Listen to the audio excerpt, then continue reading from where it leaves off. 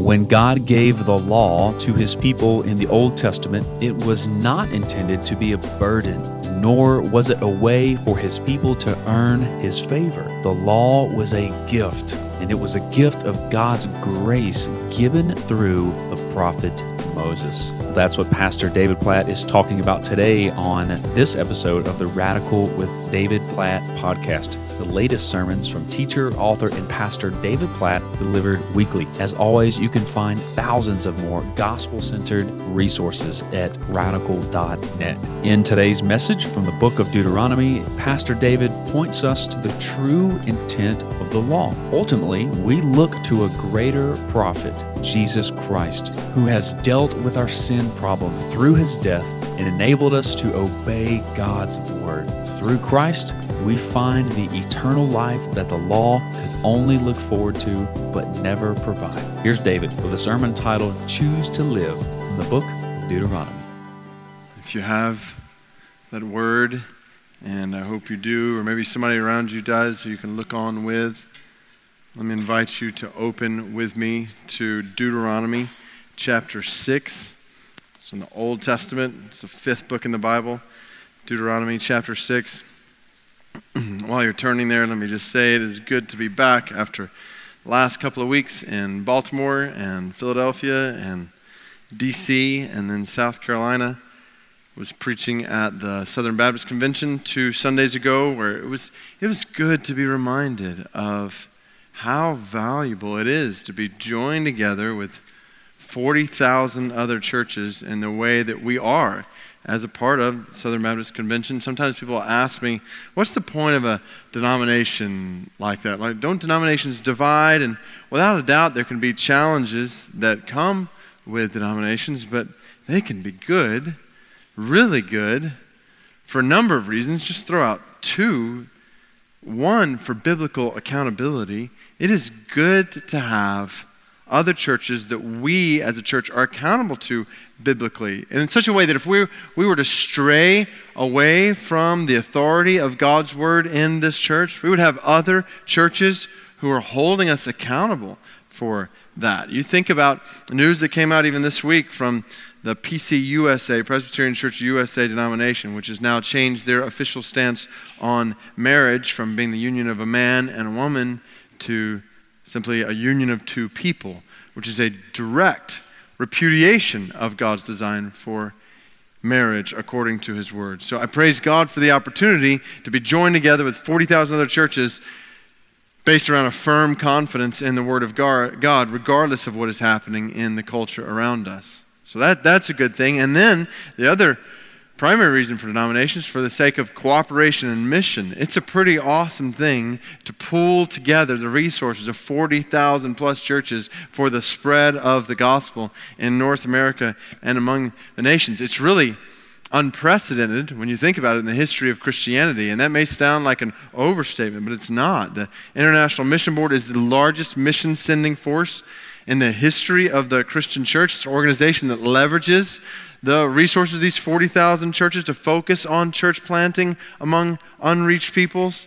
And that, in addition to the North American Mission Board, which is focused on church planting across our continent, in addition to seminaries who are training up thousands of pastors and church leaders and on and on. So no one church is intended to go at this mission alone. So to be able, as a faith family, to partner together with a much bigger picture than just Brook Hills, and join together in biblical accountability for the sake of missional advancement of the gospel to the ends of the earth. So it was good to be there in that gathering of pastors and church leaders. And then last Sunday, I was on the way from there to preaching this last week in South Carolina, and had the joy of preaching in Washington, D.C. at Capitol Hill Baptist Church. This is a church that has had a huge influence on my life, that's had a huge influence on this church, maybe in ways you may not realize. We partnered together with that church in many different ways, so it was good to be able to encourage them with the word. But I have missed being here, particularly as our immersion in the Psalms was coming to a close. I was able to listen online, but it's just not the same. Much thanks to Pastor Jim and Matt for the way they led us, and just these last 6 weeks have just loved walking through the Psalms in the way we have. And it's not that we won't look at any Psalms in the next few weeks as they're still in our Bible reading, but as far as 3 different Psalms and 3 different services, many times with 3 different preachers were that concluded last week. But just so rich there. And I was tempted as I was thinking about and praying about what to preach today based on our Bible reading. And so just if you're visiting with us, or maybe you haven't been following along with Bible reading, we started in January as a church reading through the Bible together. Over the course of 2 years, we'll read through the Old Testament once and New Testament and Psalms twice.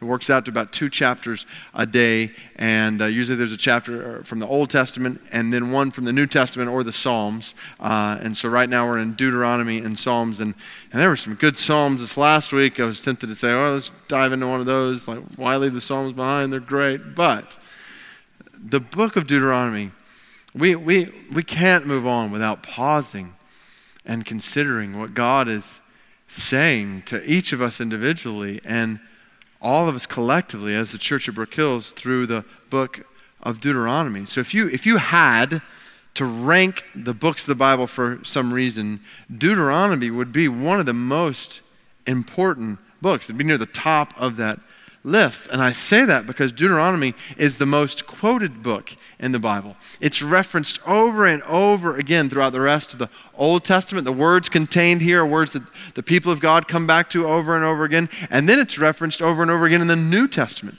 More than any other Old Testament book is a foundation for what followers of Christ believe and how we live. So we need, as we're journeying through the Bible together, to pause and think about how significant this book is, not just for the Bible, but how significant this book is for our lives in this room. This book has huge implications for our lives on a daily basis, which is why if I were to give this sermon a title, I would call it Choose to Live, which is a direct quote from what we're going to read about in a few minutes in Deuteronomy 30. But we're going to start in Deuteronomy 6. So Deuteronomy 6 is a chapter that contains some of the most famous verses in all the Bible.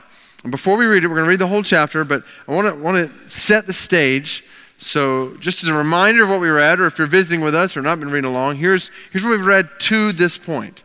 So we started in January with the first book in the Bible, Genesis, where we saw God call a people to himself, called the people of Israel, starting with Abraham, then with his son Isaac, his son Jacob, and God promised to give them many descendants and give them a land that he would settle them in. But at the end of Genesis, the people of God had not yet taken possession of that land. In fact, when you get to the next book, the book of Exodus, they are living in a foreign land, Egypt, and they're slaves there. And what happens in Exodus is God miraculously brings them out of slavery in Egypt. He brings the Israelites to Mount Sinai, where he initiates a covenant relationship with them. Basically, similar to how we might picture a marriage relationship, where God commits himself to Israel and commits to bring them into the land he's promised to them. And as he commits himself to them, he gives them his law, which basically describes how the people of Israel will relate to God in the land they're going into. And so that's why we have the next book we have in the Bible, Leviticus. It details the law that God gave to his people. And then after Leviticus, you got the book of Numbers that opens with the people of God journeying toward the promised land. But right when they get to the precipice of it, they get afraid and they turn away from God. They don't believe that God's going to give them victory over the peoples and the nations who are in that land. So they turn back. And God, in his judgment of them, sentences his people to wander in the wilderness for 40 years, basically until an entire generation passes away and a new generation comes on the scene. They will be the ones who will go into the promised land. Now, the leader of God's people from Exodus through Leviticus into Numbers is Moses. And so the scene we come to in Deuteronomy is Moses standing before the people, now once again on the precipice of the promised land. They'd wandered for 40 years, an entire generation had just about passed away, and now this new generation was ready to take the land. And so the book of Deuteronomy records how Moses recounts God's law from before as they prepare to now enter the promised land. So picture it like this. I'll use an analogy that may be familiar to many of you. Just think college football. So in college football season, a team gets together on Sunday or Monday at the beginning of a week to come up with a game plan for their opponent the following Saturday. And that game plan guides them all week long. But then on Friday night, the team assembles back together and says, okay, we're going to look over the game plan one more time just to make sure we've got it. So that's what the Israelites are doing. Moses, head coach, saying, okay, 40 years ago, God gave us this law that was to be our guide when we came into the promised land. So here we are. It's game time. You're about to go into the land. So remember the game plan. And what that means is, for the most part, there's really nothing new here in Deuteronomy that we haven't already seen in the Old Testament. This is not new information as much as it's a review of old information that God had already given. The word Deuteronomy means second law, so it's basically a restating of the law God already gave at Mount Sinai, but this time in a new way as the Israelites preparing to go to the promised land. So the book is structured around 3 speeches that Moses gives to the people, basically like sermons. It says they're preparing to go into the land, in which he outlines God's law to them. Moses was a prophet, which means he was God's spokesman. God revealed his word, his will to Moses, and then Moses communicated the word, the will of God to his people. So that's the setting behind what we're about to read. Now, let me pause here for a second, because I can see it on your face. Some of you are wondering, okay, thanks for the Old Testament history lesson. Dave, but what in the world does that have to do with us? Maybe wondering, like, David, are you so out of touch with our lives in the 21st century that you don't realize I've got this going on in my life, I've got that going on in my family, I've got this going on at work, and you're sitting here talking to me about Moses and the people of Israel standing on the plains of Moab a few thousand years ago with your seminary Old Testament history stuff? Like, why does this matter to me today? And I am glad you have that look on your face. And you're wondering, well, the answer is to that question, because what this book recounts is a record of the way God relates to his people. And as a result, what we're about to read has everything to do with the way God relates to you and me and us. In this room. I can't think of anything more important to talk about over the next few moments than the way God relates to you, right where you're sitting. So, what I want to do is I want to show you 4 primary commands that we read in Deuteronomy. Deuteronomy is filled with laws and statutes and commands from God, but I want to summarize the book by looking at 4 primary commands. And along the way, I want us to think about how these commands to these people on the edge of the promised land thousands of years ago help us understand our lives, our families, our work this week. So let's start by reading. So hear the word of God through Moses to his people on the edge of the promised land, Deuteronomy chapter 6, verse 1. Now this is the commandment, the statutes and the rules that the Lord your God commanded me to teach you, that you may do them in the land to which you are going over, to possess it, that you may fear the Lord your God, you and your son and your son's son, by keeping all his statutes and his commandments, which I command you all the days of your life, and that your days may be long. Hear therefore, O Israel, and be careful to do them, that it may go well with you, and that you may multiply greatly, as the Lord, the God of your fathers, has promised you, and a land flowing with milk and honey. Hear, O Israel, the Lord our God, the Lord is one. You shall love the Lord your God with all your heart, with all your soul, and with all your might. And these words that I command you today shall be on your heart. You shall teach them diligently to your children, and shall talk of them when you sit in your house, when you walk by the way, and when you lie down, and when you rise. You shall bind them as a sign on your hand, and they shall be as frontlets between your eyes. You shall write them on the doorposts of your house and on your gates.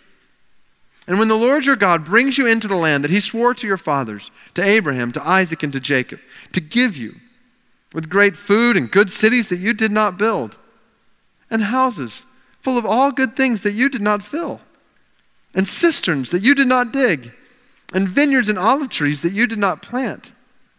And when you eat and are full, then take care lest you forget the Lord, who brought you out of the land of Egypt, out of the house of slavery. It is the Lord God you shall fear. Him you shall serve, and by his name you shall swear. You shall not go after other gods, the gods of the peoples who are around you. For the Lord your God in your midst is a jealous God. Lest the anger of the Lord your God be kindled against you, and he destroy you from off the face of the earth. You shall not put the Lord your God to the test as you tested him at Massah. You shall diligently keep the commandments of the Lord your God and his testimonies and his statutes, which he has commanded you. And you shall do what is right and good in the sight of the Lord, that it may go well with you, and that you may go in and take possession of the good land that the Lord swore to give to your fathers by thrusting out all your enemies from before you, as the Lord has promised. When your son asks you in time to come, what is the meaning of the testimonies and the statutes and the rules that the Lord our God has commanded you? Then you shall say to your son, we were Pharaoh's slaves in Egypt, and the Lord brought us out of Egypt with a mighty hand. And the Lord showed signs and wonders, great and grievous, against Egypt and against Pharaoh and all his household before our eyes. And he brought us out from there, that he might bring us in and give us the land that he swore to give to our fathers. And the Lord commanded us to do all these statutes, to fear the Lord our God for our good always, that he might preserve us alive as we are this day. And it will be righteousness for us if we are careful to do all this commandment before the Lord our God, as he has commanded us. Oh, there's so much here. And we're going to turn to a bunch of different places in Deuteronomy. I want to give you a picture of the whole book, but it's really summarized here in Deuteronomy 6. So this one chapter summarizes 4 primary commands. You might write them down in the blank space that you have in the worship guide that's intended there for notes. So number 1, love the Lord. Love the Lord. This is the first command, and it's the primary command from God to his people. Love the Lord. Verse 5, you shall. This is a command. You shall love the Lord your God with all your heart, with all your soul, with all your might. So from the very beginning, see that God intends to relate to his people on the basis of love.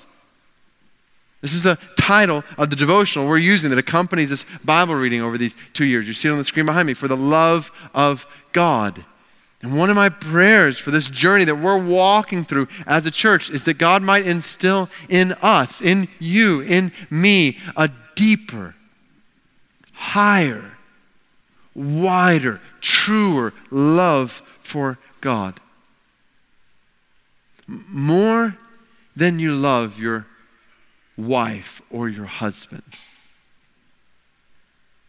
More than you love your kids or your grandkids. More than you love your job or your home or your possessions or your achievements or your reputation or your safety or your security. More than you love your own life, that you would love God with all your heart, with all your soul, with all your might. Jesus said later in the New Testament, one of those places that references Deuteronomy, this is the first and greatest commandment. Love the Lord your God with all your heart, soul, mind, and strength. Do you love God? Right where you're sitting, do you love God? I mean really, not do you love his gifts, because God has given many, many gifts to us, many, many good things in each of our lives. But if we're not careful, we all fall into the temptation of loving the gifts more than we love the giver. And God knew this was a temptation for these Israelites. Amidst his promises of these things he was going to give to them, descendants, land, he knew they would be tempted to get focused on those things in such a way they would forget him, which is why he says what he says in verse 12. Take care lest you forget the Lord. Do you notice that tendency in your own life?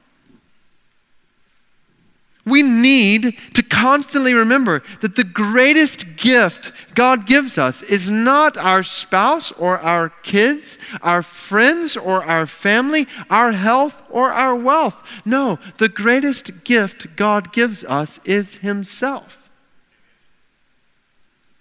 He is his greatest gift to us. And a relationship with God revolves around supreme love and affection for him alone. No one, nothing else. Whenever we give affection or attention to someone or something else that God alone deserves, the Bible calls this idolatry. Deuteronomy calls this idolatry. It's exactly what God is warning about here in Deuteronomy 6, verse 14. You shall not go after other gods. Verse 15, for the Lord your God in your midst is a jealous God. Now that's not a picture we usually associate with God, jealousy. For that matter, jealousy is not an attribute that we picture positively at all. And there's good reason for that. For jealousy in our lives is most often wrong. It's often driven by pride or covetousness or insecurity. But there is a good sort of jealousy that's driven by love, which is exactly what we see in God. God is not insecure. He knows that he is infinitely good. And he loves his people so much so that he wants them to experience his good. And he knows that when his people wander after other gods, they will experience evil and destruction. And he wants to keep his people from that. Remember, God's covenant with his people is like a marriage relationship. I think about my marriage. I love my wife over here. I want her good. And she and I both know that God has designed our marriage and our affection for one another to be good, to find goodness in showing affection to each other, which means that I'm jealous for her affections. And even the thought of her giving her affections to another man is not good. Consequently, anyone or anything that threatens to steal her love from me as her husband will be met with the strongest of opposition. Is that clear?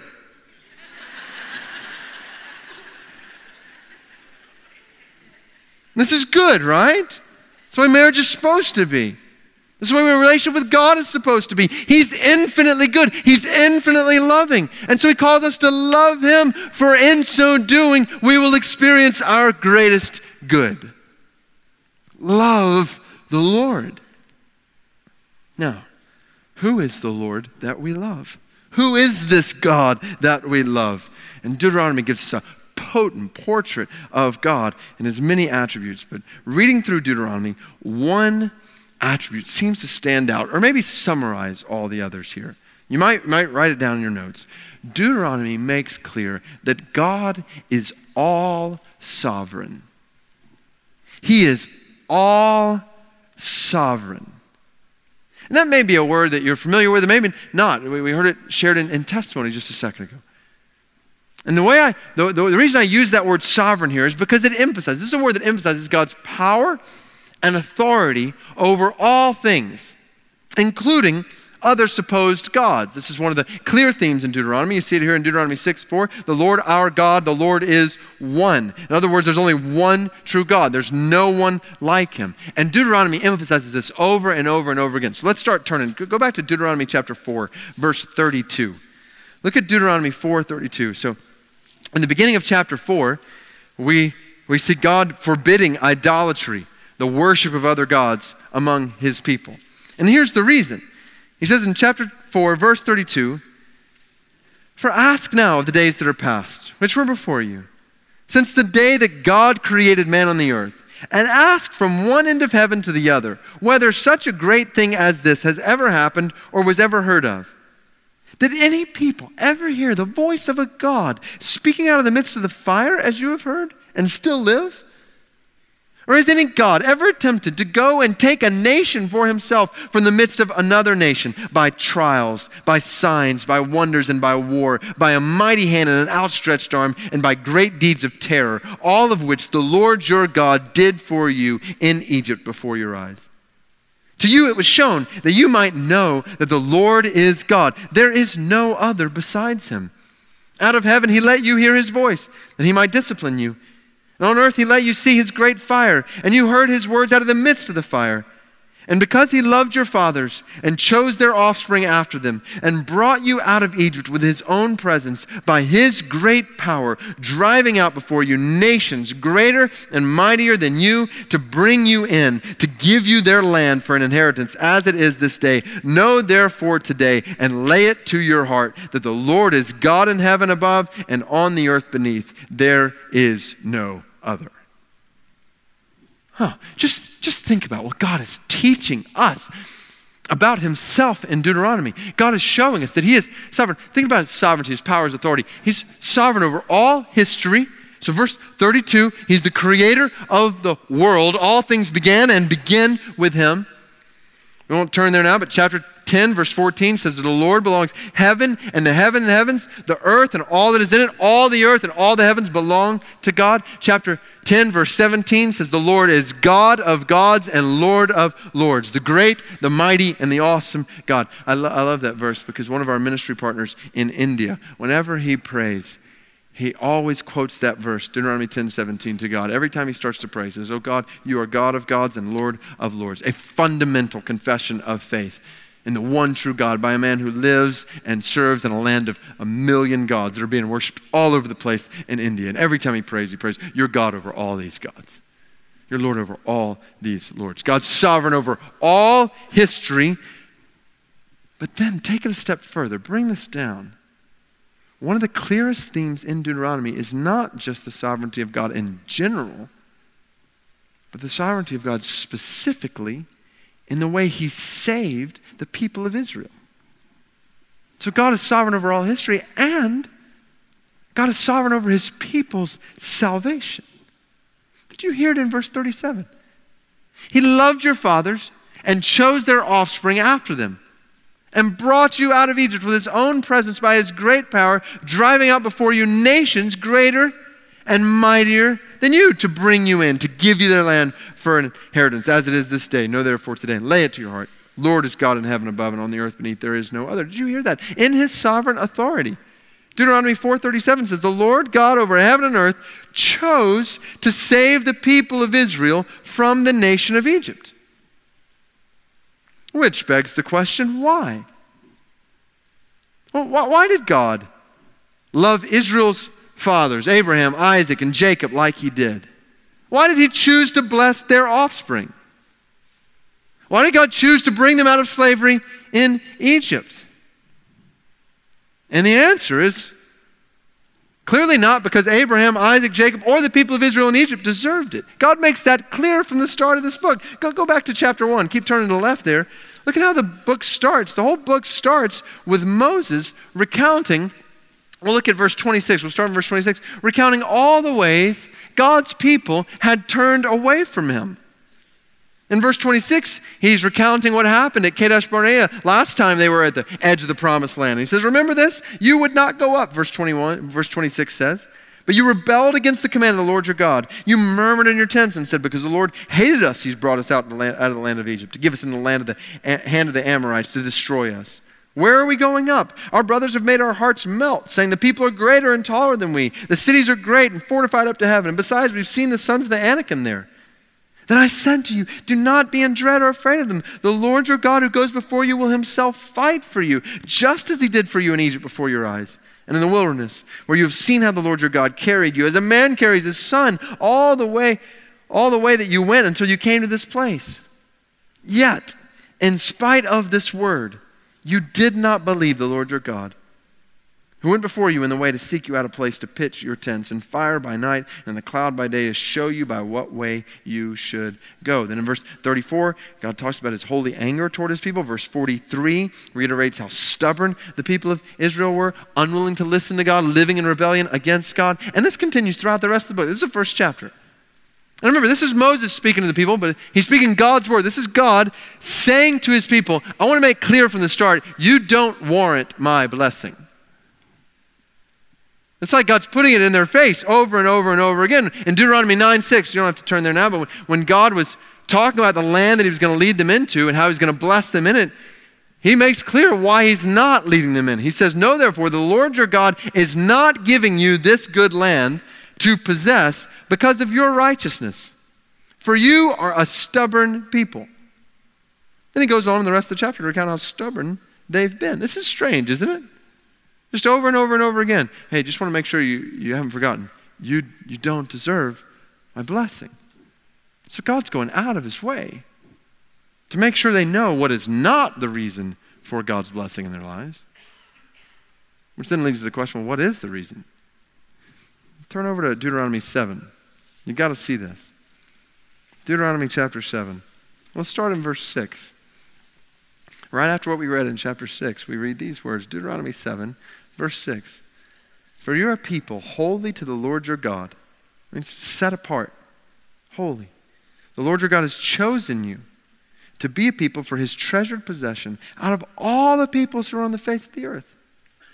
It was not because you were more in number than any other people that the Lord set his love on you and chose you, for you were the fewest of all peoples. But it is because the Lord loves you and is keeping the oath that he swore to your fathers, that the Lord has brought you out with a mighty hand and redeemed you from the house of slavery, from the hand of Pharaoh, king of Egypt." So why did God choose to love the people of Israel, to lead them out of slavery in Egypt? It wasn't because they were righteous, they were rebellious. We've seen that. It clearly wasn't because they were a large nation. They were a small, puny nation. But despite these things, the sovereign God of the universe chose to set his affections on them. Why? Clearly there was no merit in them. All of this was grounded in God's mercy toward them. He loved them. That's the only explanation Deuteronomy gives for the people of Israel's salvation. Why did he love them? Because he loved them. This is the pure, sovereign choice of God to love them. And these are words that are used over and over again in Deuteronomy. Deuteronomy 10:15. "The Lord set his heart in love on your fathers and chose their offspring after them, you above all peoples." Chapter 14, verse 1. "You are a people holy to the Lord your God, and the Lord has chosen you to be a people for his treasured possession out of all the peoples who are on the face of the earth." Now, I want to be clear. There is mystery behind God's sovereignty in his people's salvation. Because we know from all of Scripture that God's sovereignty does not deny or thwart human responsibility. All men and women everywhere, including all men and women in this room, have a choice in their lives, in our lives. We choose to trust in God or we choose to turn away from God. We're going to talk about that in a minute. But suffice to say at this point, this is important. No man or woman will ever be able to stand before God and say, "I didn't trust in you because you didn't choose me." No. No one will be able on that day to blame their rebellion against God on God. We are responsible in this room, every one of us, for whether we trust in God or turn away from God. Yet when we trust in God, there's also no denying that it's God's sovereign grace at work in our lives to bring us to that point. Let me ask you a question, Christian. Why are you a Christian? You might say, well, because I have repented and believed in Christ, and that would be true. But how did you know that you needed to repent and believe in Christ? Well, the Bible told me so. Well, how did you even know about the Bible? Well, somebody shared it with me, my parents or my family, friend, maybe a coworker, maybe a complete stranger. Well, why did that person in your life tell you about Jesus when 2 billion other people in the world have not had anyone tell them about Jesus? And even among other people who have heard about Jesus, why have some of them not believed in Jesus while you have? Is it because you are smarter than they are? Better than they are? Maybe more righteous than they are? Do you see where this is going? Even with our choice, based on our responsibility to repent and believe in Christ, when you stop and think about it, you realize that the only reason You're saved is because a sovereign God has saved you. Charles Spurgeon writes similarly, when I was coming to Christ, I thought I was doing it all myself. I thought I sought, and though I sought the Lord earnestly, I had no idea the Lord was seeking me. I do not think the young convert is at first aware of this. I can recall the very day and hour when I first received these truths in my own soul, when they were, as John Bunyan said, burnt into my heart as with a hot iron. And I can recollect how I felt that I had grown on a sudden from a babe into a man, that I had made progress in scriptural knowledge through having found once for all the clue to the truth of God. And here's how he describes it. One weeknight, when I was sitting in the house of God, I was not thinking much about the preacher's sermon. I love that. Just pure honesty. Something you can identify with and I can identify with as well. He said, the thought struck me, how did you come to be a Christian? I sought the Lord. But how did you come to seek the Lord? The truth flashed across my mind in a moment. I should not have sought him unless there had been some previous influence in my mind to make me seek him. I prayed, thought I, but then I asked myself, well, how came I to pray? I was induced to pray by reading the Scriptures. How came I to read the Scriptures? I did read them, but what led me to do so? Then in a moment, I saw that God was at the bottom of it all, that he was the author of my faith. And so the doctrine of grace opened up to me, and from that doctrine I have not departed to this day, and I desire to make this my constant confession. I ascribe my change wholly to God. Spurgeon went on to say, I believe this because I'm quite certain that if God had not chosen me, I should never have chosen him. And I'm sure he chose me before I was born, or else he never would have chosen me afterwards. He must have chosen me for reasons unknown to me, for I never could find any reason in myself why he should have looked upon me with special love. So I'm forced to accept this great biblical doctrine. Oh, Christians in this room, can't you identify with this? No Christian congratulates himself or herself on their conversion. We don't say, I saved myself. I say, I was saved. I say, God saved me. God did this in my life. Malcolm Muggeridge, follower of Christ, said, however far and fast I've run, still over my shoulder, I'd catch a glimpse of you on the horizon. Then I'd run faster and farther than ever, thinking triumphantly, now I've escaped. But no, there you were, coming after me. There was no escape. He said, I've never wanted a God or feared a God or felt under any necessity to invent one. Unfortunately, I'm driven to the conclusion that God wants me. And why does God want you? Why does God want you? The answer is not because of anything in you, but solely because of his love for you. This is humbling, isn't it? Yet it's so clear. Deuteronomy teaches with abundant clarity that God is sovereign over all things, including his people's salvation.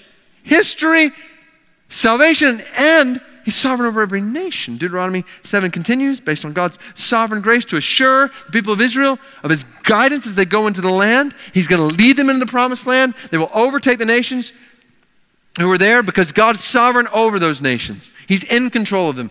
Remember, this is why we read it just a second ago. The previous generation disobeyed God because they didn't believe God could defeat the nations in the promised land. They didn't trust in the sovereign power of God over those nations. And so in this review of the game plan, God says to them, look at chapter 7, verse 17.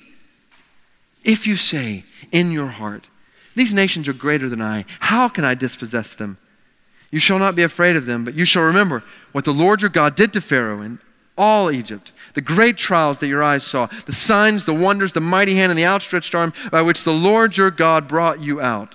So will the Lord your God do to all the peoples of whom you are afraid. Oh, see it, church. See it, people of God in this room today. This is the Lord we love, the one who is all sovereign, sovereign over all history, sovereign over our salvation, sovereign over every nation.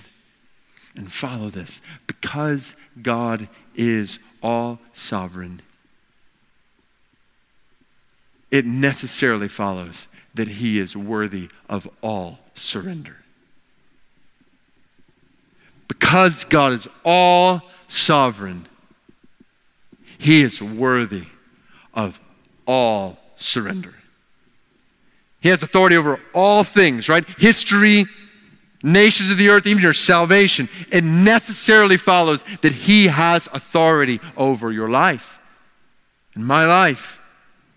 Which is exactly what we see throughout Deuteronomy. This command in Deuteronomy 6:5 to love the Lord your God with all your heart, soul, mind is accompanied by other commands to worship God. Deuteronomy 8:19, don't turn aside to worship other gods. Worship the one true God. To love him is to worship him with holy fear. Did you hear that in chapter 6, verse 2? That you may fear the Lord your God. Chapter 6, verse 13, it's the Lord God you shall fear. Verse 24, the Lord commanded us to do all these statutes, to fear the Lord our God for our good always. I love that. Fear God for your good. Oh, see application of this to your life. Worship him with fear for, well, what does the rest of the Bible say? The fear of the Lord is the beginning of what? Of wisdom. Anybody need wisdom in this room? Anybody need some wisdom in marriage? Anybody need some wisdom in parenting? Anybody need wisdom in relationships? Anybody need some wisdom at your workplace? Anybody need some wisdom in big decisions you may be facing in your life? You need wisdom? You want wisdom? It starts with fearing God. It starts to, so going to the root here, the core. You won't have wisdom if you don't fear God. Love him, worship him with holy fear, and serve him with wholehearted obedience. Back again to chapter 6, verse 13. It's the Lord God you shall fear, him you shall serve. Chapter 10, verse 12 says, and now Israel, what does the Lord your God require of you but to fear the Lord your God, to walk in all his ways, to love him. Then it says to serve the Lord your God with all your heart and with all your soul. So use that language, heart and soul. Serve him and to keep the commandments and statutes of the Lord, which I'm commanding you today for your good. Again, for your good. Serve God with wholehearted obedience for your good. This is what it means to love God with all your heart, soul, and might. To see that he's all sovereign over all things, including your salvation. He's set his affection on you, and so to respond with the surrender of your life. To worship him in holy fear and to serve him with wholehearted obedience. This is the essence of what it means to relate to God. And I am zealous for you not to miss it. For us not to miss this. We are so prone in this culture to go through our routines amidst the busyness of our lives, all the things we need to do, including coming to church and doing this and doing that. And if we're not careful, our love for God can grow cold. Can it? Your love for God can grow cold. I'm guessing that there are many people in this room right now whose love for God has grown cold. Even though you've been a Christian for many years, it's more mechanical and monotonous than it is fueled by affection and passion for God. And if that's you in particular, hear God saying to you through his word as a Christian, I hope in a fresh way that sinks deep into your heart right where you are sitting. Hear God saying, I love you. I love you. You say, why? He says, because I love you. I've set my affection on you. This is God speaking. God of the universe, sovereign over all history, saying to you right where you're saying, I set my affection on you. And I want your good. And your good is found in setting your affection on me. The Word of God is saying to us today very clearly, love him, love him, love him with all your heart, with all your soul, and all your might. Worship him with holy fear and serve him with wholehearted obedience for our good, always for our good. That's why I'm zealous for this to be a reality in my life, this to be a reality in your life, our life together as a church, because God says this is good for us. It's a central command in Deuteronomy. And it's taken most of our time this morning, I believe, for a good reason. Let me just list 3 other primary commands that accompany it. We'll go through these quickly, all based back in Deuteronomy 6. So 1, love the Lord. 2, hear the law. Second commandment, hear the law. Deuteronomy 6:4 begins with, hear, O Israel. Just like verse 3, it said, hear therefore, O Israel. Listen, listen, listen, hear this. That's exactly what this book is about. It's about the people of God listening to the word of God. The whole book is framed with people listening to God's word coming through Moses. Chapter 6, verse 6 says, these words that are commanded here should be on your heart. Teach them diligently to your children. Talk about them when you sit in your house, when you walk by the way, when you lie down, when you rise. Bind them as a sign on your hands. They will be as frontlets between your eyes. You just write them on the doorposts of your house, on your gates. So put them everywhere. This is so interesting. God does not tell his people to make an image of himself to focus on. Instead, he says, write down my words and put them everywhere, because my words will reveal to you who I am. That's what these laws are, in general ways at the start, including a restatement of the 10 Commandments in chapter 5, and then in more specific ways throughout the bulk of the center section of Deuteronomy. We see laws from God that individually and collectively come together to reveal who he is and how he relates to his people. And when we read these laws in light of this command to love God that we just saw, we begin to realize that the law of God in Deuteronomy is not intended to be a burden to bear. Nor is God's law intended to be a means of merit. That's the whole point we just saw in God's sovereign salvation. Israel's standing before God was not based on their merit, but on his mercy. And by his mercy, so see this, God had already set them apart as his people. They belonged to him. They were his people, holy people, treasured possessions, set apart by God. And so as that people, this is how they were to live. So in this way, we need to see that the law of God here is not a burden for the people to bear. It's not a means of merit. The law of God is a gift of grace. He doesn't leave his people in the dark regarding how they're to live in relationship to them, how they're to experience such good, how they're to love him and worship him and serve him and obey him. He clearly, specifically outlines how they are to relate to him and to each other for their good. Oh, do you see this gift of grace even right now in your life, Christian brother or sister? With the book you hold in your hand, the Bible is not a burden to bear, nor is it a means of merit. The Bible is a gift of grace. In Christ, church, we have been set apart by God, and he has not left us. He's not left you. He's not left me, us. He's not left us in the dark when it comes to how to relate to him and to each other. He's given us his word, and he's given it to us for our good. Do you realize what a treasured possession we have in the law of God? So listen to it. Listen to it.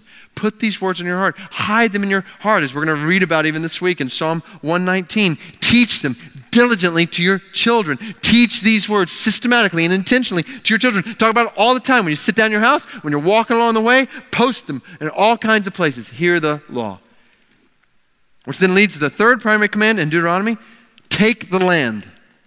So very simple. Love the Lord. Hear the law. Take the land. Obviously, behind all these commands is a context. God is telling his people how to live in a place, the land that he's promised to them. We read in Deuteronomy 6, verse 10, when the Lord your God brings you in a land that he swore to your fathers, to Abraham, to Isaac, and to Jacob, to give you with great and good cities. It's described as flowing with milk and honey back in verse 3. Deuteronomy 11 says it's a land of hills and valleys which drinks water by the rain from heaven, a land that the Lord your God cares for. The eyes of the Lord your God are always upon it, from the beginning of the year to the end of the year. And that language is key, because God is talking about his presence and his provision in a powerful way in this land, which is what makes this land so great and good. God's presence is there. God's provision is there in a particular way. Remember that God's greatest gift that he gives to his people is what? It's himself. And that's what makes this land so special, because God will dwell among his people in a powerful way there. That's why you see language all over Deuteronomy talking about the place where God will make his name dwell among his people. The place where God will choose to dwell among his people. I wish we had more time to dive into this, but just suffice to say, this land was an earthly inheritance for the people of God. So it was a literal land where God would dwell in a powerful way among his people.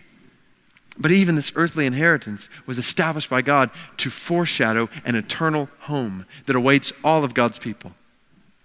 Oh, I love Pastor Jim's sermon on Psalm 95 a couple weeks ago, and the picture of rest there in the beginning of Hebrews, and how we can enter into God's rest by fulfilling the purpose of God's presence in our lives now as we look toward the future. And this is the way the Bible later describes those patriarchs, Abraham, Isaac, Jacob, and even Moses, in the end of Hebrews.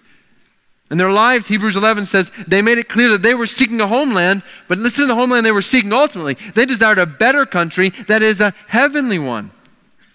And going on to Moses and other men and women in the Old Testament, Hebrews 11, 39 through 40 says, all these, though committed through their faith, did not receive what was promised, since God had provided something better for us, that apart from us they should not be made perfect.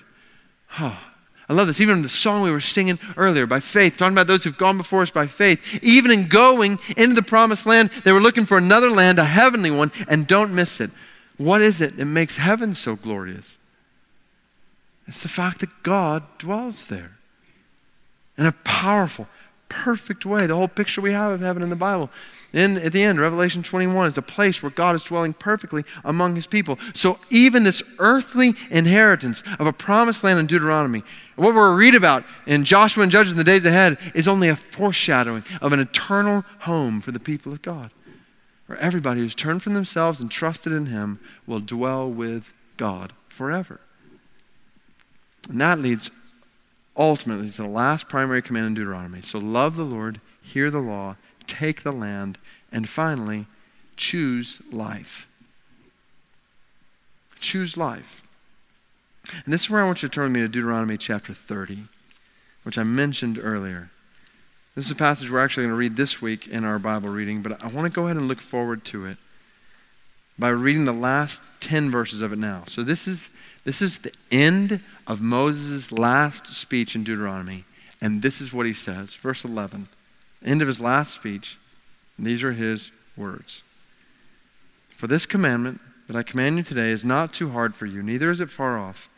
It's not in heaven that you should say, who will ascend to heaven for us and bring it to us, we may hear and do it.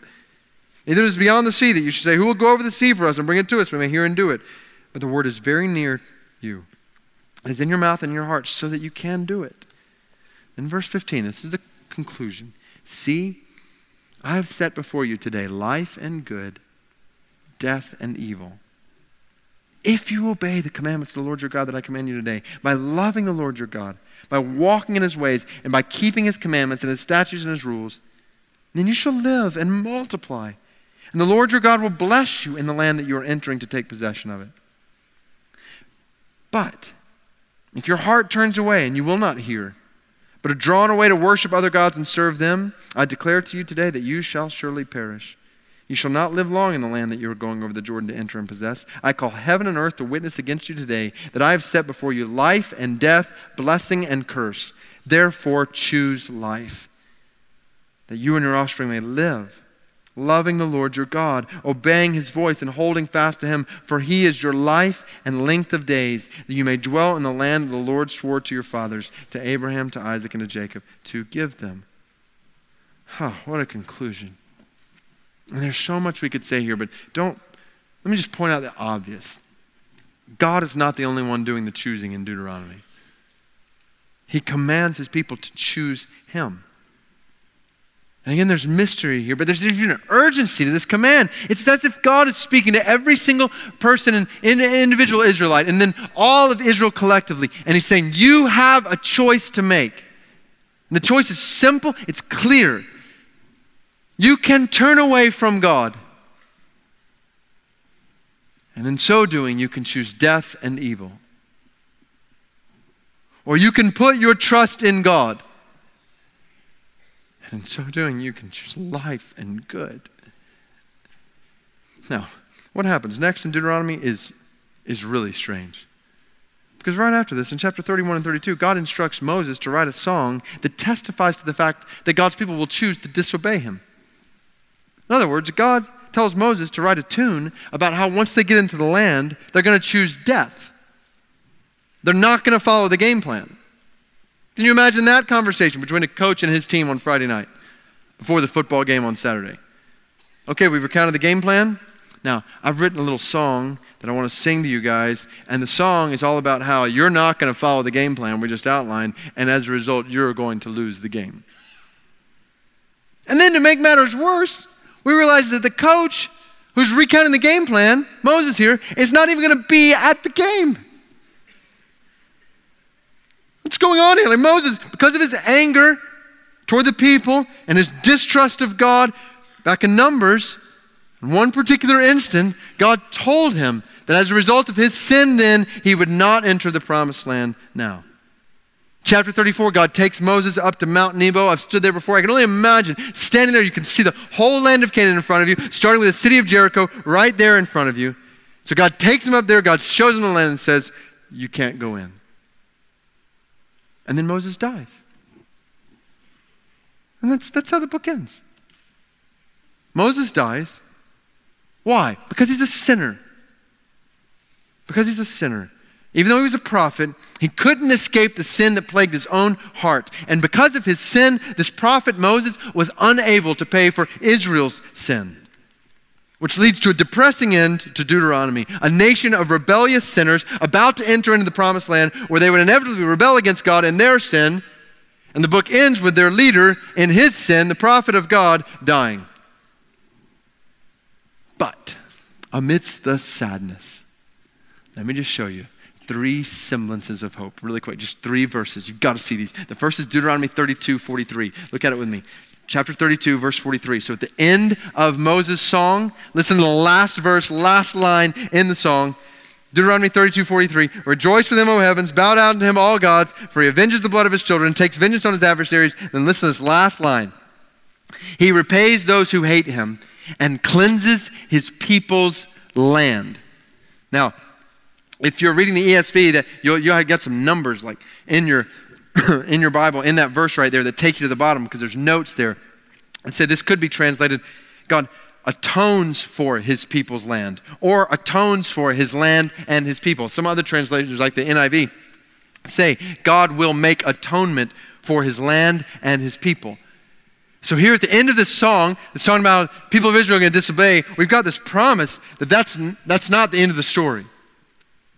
It's not the final word. God is going to make a way to atone for his people's rebellion, to provide for their cleansing. So that's one semblance of hope. And then keep turning back to the left. Go back to Deuteronomy 30, which we read just a second ago, starting in verse 11. But look back at verse 6 before that. Verse 6, Deuteronomy chapter 30. God's talking about bringing his people in the land. And verse 6 says, the Lord your God will circumcise your heart and the heart of your offspring, so that you will love the Lord your God with all your heart, with all your soul, that you may live. In other words, God says, I'm going to bring about a change in your heart that will cause you to love me. That's semblance of hope. And then the last one, Deuteronomy chapter 18. This is the last place we'll turn. Deuteronomy chapter 18. Because all this, we just read, these semblances of hope beg the question, how? How is that going to happen? How is God going to atone for his people's sin? And how is God going to change his people's hearts? And the answer is promised back in Deuteronomy 18, verse 15. Read what Moses says there. The Lord your God will raise up for you a prophet like me from among you, from your brothers. It is to him you shall listen. Just as you desired of the Lord your God at Horeb on the day of the assembly, when you said, let me not hear again the voice of the Lord my God, or see this great fire anymore, lest I die. And the Lord said to me, they are right in what they have spoken. I will raise up for them a prophet like you from among their brothers, and I will put my words in his mouth, and he shall speak to them all that I command him. Oh, see it right here in the middle of Deuteronomy. We have a promise of another prophet to come. A prophet who is different from Moses. Moses was a good leader, but he was a sinful leader, leading a sinful people. And as a result, he was unable to atone for Israel's sin. He was unable to change their hearts. He was unable to represent the word of God perfectly to the people. But one day, another prophet would come who would perfectly represent and reveal the word of God to his people. He would not sin once. He would never rebel against God. And as a result, he would be uniquely able to pay the price for sinners. Oh, don't miss it. The prophet Moses was unable to pay for Israel's sin, but the greater prophet, Jesus Christ, is uniquely able to pay for our sin. This is the good news of the gospel, even here in Deuteronomy. Non-Christian friend, we invite you in particular to hear this morning. Hear this. God has sent his Son, Jesus Christ, the perfect revelation of who he is. And he has lived a sinless life. And though he never sinned, though there was no sin to warrant the curse of God, death in his life, he died. And the reason he died is to provide salvation for sinners. Romans chapter 3 says that God presented Jesus as a sacrifice of atonement, which means that God poured out the death-due sinners on his Son so that sinners like you and me could be saved. To use language from Deuteronomy, even what we read this morning, Christ took the curse of sin on our behalf in our place so that sinners like you and me who do not deserve God's blessing can receive it. And this prophet changes the ball game altogether. Because follow this, Jesus makes it possible to carry out the game plan. For when we repent and we believe in Christ, when we turn from our sin and put our trust in him, he enables us to love the Lord. He changes our hearts. He puts a new heart, a new spirit inside of us that now desires God, that loves God, that longs for God. He enables us to do what Deuteronomy commands us to do, to love the Lord. And he gives us a new law. He inaugurates a new covenant based on his words that he speaks for our good. So we obey the commands of Christ, not as a burden to bear or a means of merit, but as a gift of grace. God has shown us how to relate to him through faith in Christ, and so we joyfully walk in his ways. He enables us to love the Lord, he gives us a new law. He leads us into a new land. Before he left the earth, he told the people of God, now go, all its followers, make the love of God known among the nations. Don't go to war against the nations. Instead, give your life to winning the nations with the love of Christ. I think about what we heard earlier in announcement time. Information meeting today for anybody interested in going to New York to proclaim the gospel among Turks, who we've prayed for over the last month. We're going into new lands after new peoples, all led by Christ. And we say to people there, peoples everywhere, God loves you. God has sent his Son to die for sinners, and for all who trust in him, he will give eternal life. So choose life. This is the invitation for every single person in this room. Every single person in this room has a choice. You have a choice. Right where you're sitting, you have a choice today. You can turn away from God. And in so doing, choose evil and death.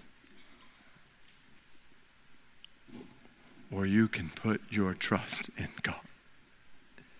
And in so doing, choose good and life. Can I urge you to choose life? If you've never put your faith in God, today to trust in what Jesus has done to cover over your sins, to enter into a relationship, a love relationship with God, the God who created you, and to find life in following his good law. And for all who have trusted in Christ, who are in a relationship with God, love the Lord. Choose every day to live in love with all your heart, your soul, and your might, given over toward him. Love the Lord. Hear his law every day. May it be central in your life. Just put it everywhere. Fill your mind, fill your heart with his law. And take the land.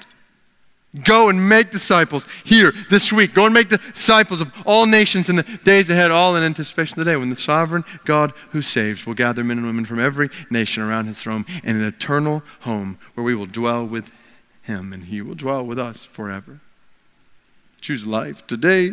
Choose life every day. Choose to love him, listen to him, to worship him with holy fear, serve him in wholehearted obedience. This is what Jesus came to do. He came to make it possible through his body and through his blood for you and I to have life.